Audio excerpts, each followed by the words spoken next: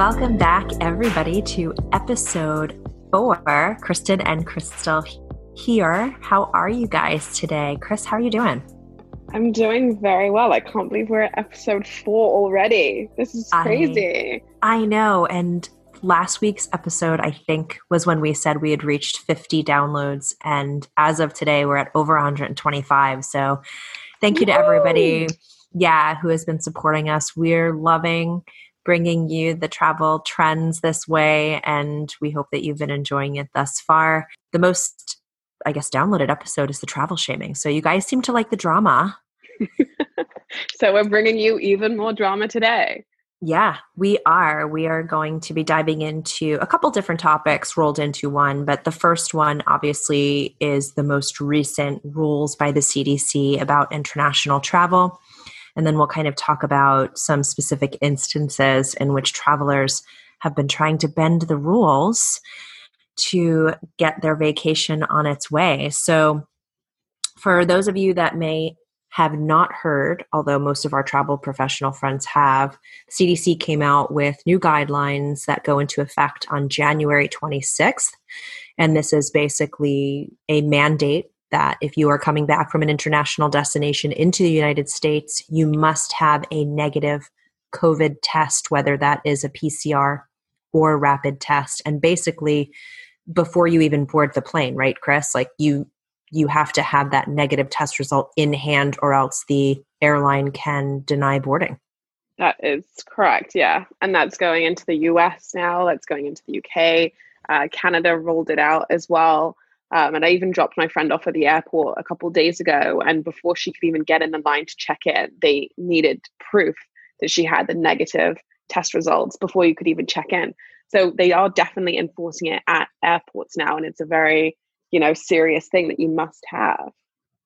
Yeah. And I think that, if you are traveling during this time anyway, we all know that there are multiple hoops that you have to go through in order to get to the destination. Obviously, protocols are different by destination, but this is just another added step. And so, we have said this before, but it is worth repeating. There is no better time to have a travel advisor in your back pocket and to be working with a trusted travel professional, because these guys are your encyclopedia and become your BFF if something goes wrong. So, as this situation is moving ahead, a lot of hotels and resorts in destination have been stepping up to the plate.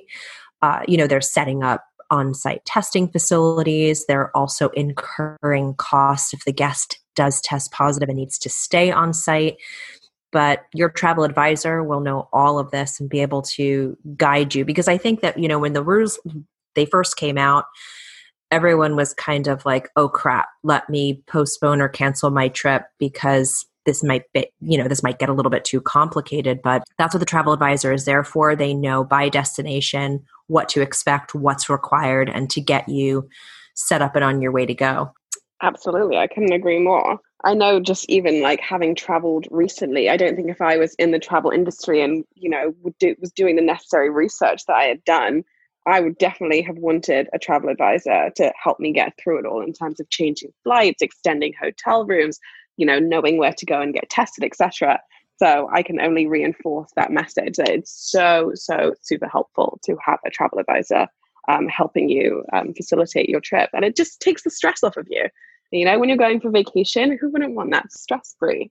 Yeah. And I mean, look, you can definitely still have the DIY approach and do it yourself. But, research is key, making sure that before you even leave the US, wherever you're staying, is there a testing facility on site or nearby? And also kind of asking yourself too, regardless of where you're going, are you okay with getting sick and having to deal with the medical care or facilities of the destination that you're going to? And this is something that probably most people didn't really even think about before the pandemic, right? So you're going to go away to the Caribbean with your family. A lot of people don't think about, well, what's the hospital situation like? What is it like if one of us gets sick and needs medical care? Can a doctor come on site and treat us? Do we have to go somewhere? And these are unfortunately all things that we do need to take into consideration, especially now. Absolutely. But, So there's always people who feel like these rules aren't going to apply to them. I know, and I just feel like it's always that one person. But in our instance, we have actually a couple of examples that we've We've got a found. few good stories coming in. I, and this always, it doesn't cease to amaze me, right? Because this is where the whole travel shaming topic, I think, where it originally stemmed from, is that there are irresponsible people out there who are not following the rules. And absolutely, they should. There's no reason why, if you want to travel now, you shouldn't, as long as you abide by whatever the destination protocols are. But in this particular case, or these cases, it seems like these tourists just don't think that the rules apply to them, or they can cut corners and no one will catch them. The first one that I saw that was a little bit shocking was back in December. An American student was actually jailed for 2 months when she flew out to the Cayman Islands. And one of their requirements is that you have to quarantine for 2 weeks at your hotel, and then you're free to go and explore the destination. But I think she left within days to attend some competition that her boyfriend was competing in. And she got jailed for 2 months. And I mean, it's not funny, but it was funny to me that the article came out saying that she was an exemplary student. She was pre-med, the family was, that stuff doesn't matter when you've broken the rules. It doesn't. But I feel like that also, the way that they're trying to get around it is that she should have known better. She's well educated. She comes from a good family. Like, whatever it is that she should have known better. And I do feel like the jailing can be perceived as a little bit harsh, but I feel like it's also what governments need to do to let people understand the seriousness of what they're doing by breaking quarantine. They are literally putting the local people's lives in danger should they go and become a super spreader of this. So it's crazy to me, but it just gets wilder from there. Like, okay, she broke quarantine, and then we have these really wild stories coming out of what extent people will go to either break out of quarantine or, number two, entertain themselves in quarantine. Which brings me very nicely onto the next story we have for you guys, which was this is happened in Barbados, that a British couple staying here, they were in quarantine. They invited a sex worker into their quarantine hotel to have a threesome. The headline I'm looking at right now says, "Twerking party girl who was invited back to luxury Barbados hotel room by British couple in the middle of the night for a threesome."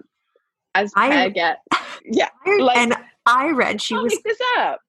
She was caught climbing over the hotel fence in effort to escape. Scaling the walls, Kristen. I can't get out. I can't. So here's the thing. In that instance right there, you've done wrong. I mean, if you literally are hopping a fence to escape, you've done wrong. But you know what's crazy? So that story, it blows my mind. And for anybody that apparently wants to see a video, which Crystal watched on behalf of both of us. Thank you, Crystal.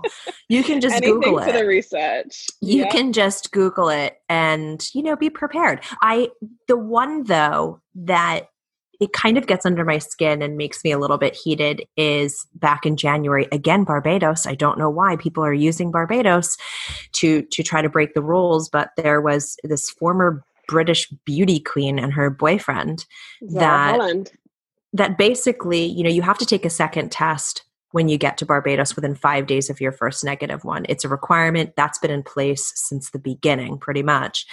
And what happened was when they got their second test result back, which was positive, they decided to just make a run for the border and hop a plane. If you test positive in destination, you have to go and you have to quarantine either at the facility that the government has set up, or if your hotel is able to facilitate you in a quarantined area. You can't just make it for the border and hope for the best and hop on a plane. I mean, they were literally caught at the airport. I mean, how embarrassing. How embarrassing. But they were only caught at the airport after the Defense Force, which is kind of like, an addition to the police here, is they stormed their room looking for the boyfriend, Elliot Love. He was the one that tested positive. I don't think Zara had even got her results back. But after that, she came up with this genius plan that if he tested positive, she probably would too, and then not quarantining her. So the defense force comes to the hotel looking for them. The room is cleared out. There's this whole big parade across Barbados going from their hotel to the airport. And then they're picked up at the airport, sirens wailing, like taken away from the airport. I mean, I can't even imagine. Now, when you type in Zara Holland, there is no other headline other than this story. So in terms of her career, I don't know where she's going next with it. But it's amazing to me when people in the heat of the moment, like I always think when someone's made a bad decision like that, like, don't you think it through? Or don't you just say, oh my gosh, what could be worse? Obviously, no one wants to quarantine for 2 weeks if they've tested positive, but did you really think that hightailing it to the airport and escaping that, even just say they did, just say they were able to get to the airport and on a plane, you don't think that would have still made headway news that when the officials tried to look for them that they had escaped? Of course. It looks bad in every angle. Every single one. But I wonder if they weighed up quarantining for 10 days, which is the rules here, if you do test positive, because after that, apparently you're not contagious any longer. So it's 10 days, okay? In comparison, they are facing up to a year in jail. So wherever they were going to be staying for quarantine, I wonder if they weighed that up versus a prison cell being separated. Because if it were up to me, I would not be picking the jail cell. No way. Listen, you owe your sin. That at the end of the day, first of all, anyone that's traveling now, we've said this before, you know the risks associated and the requirements, or you should know them before you travel. And if you're okay with them, if you've made peace with that and you're following the rules, that's it. You know, I just feel like if someone doesn't want to follow the rules, don't travel right now. And that's okay. You know, if everyone is entitled to, you know, whatever their comfort level is in terms of what's required. And if you're not, just hold off on that vacay until we get a little bit more down the road here. But I mean, these things are just, you know, was it this couple that made it to the airport? Were they the ones that were not quarantining for those couple of days and went out and they were dining? Or was this a completely other different story? I think this is a completely different story. Because someone had said to me that there were instances of guests, and it could have been at one of the bigger chain hotels in Barbados, that they just skipped out on that 2 or 3 day quarantine and they were, you know, sneaking out to go to restaurants, and they ended up infecting a lot of the locals and staff, which that upsets me when I hear that, because that drives me utterly insane. I can't think of how you could be less sensitive to people. Like, it's ridiculous.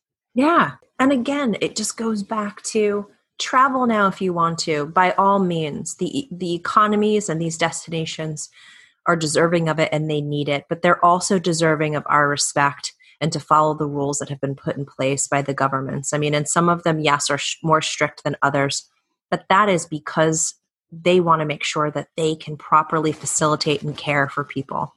Hearing people are sneaking out and running to the airport and climbing walls, it's like, what is It's so hard for me as well, because I truly feel that, you know, the sense right now in a lot of these destinations where tourists are coming in and breaking the regulations, it makes the locals resent tourists.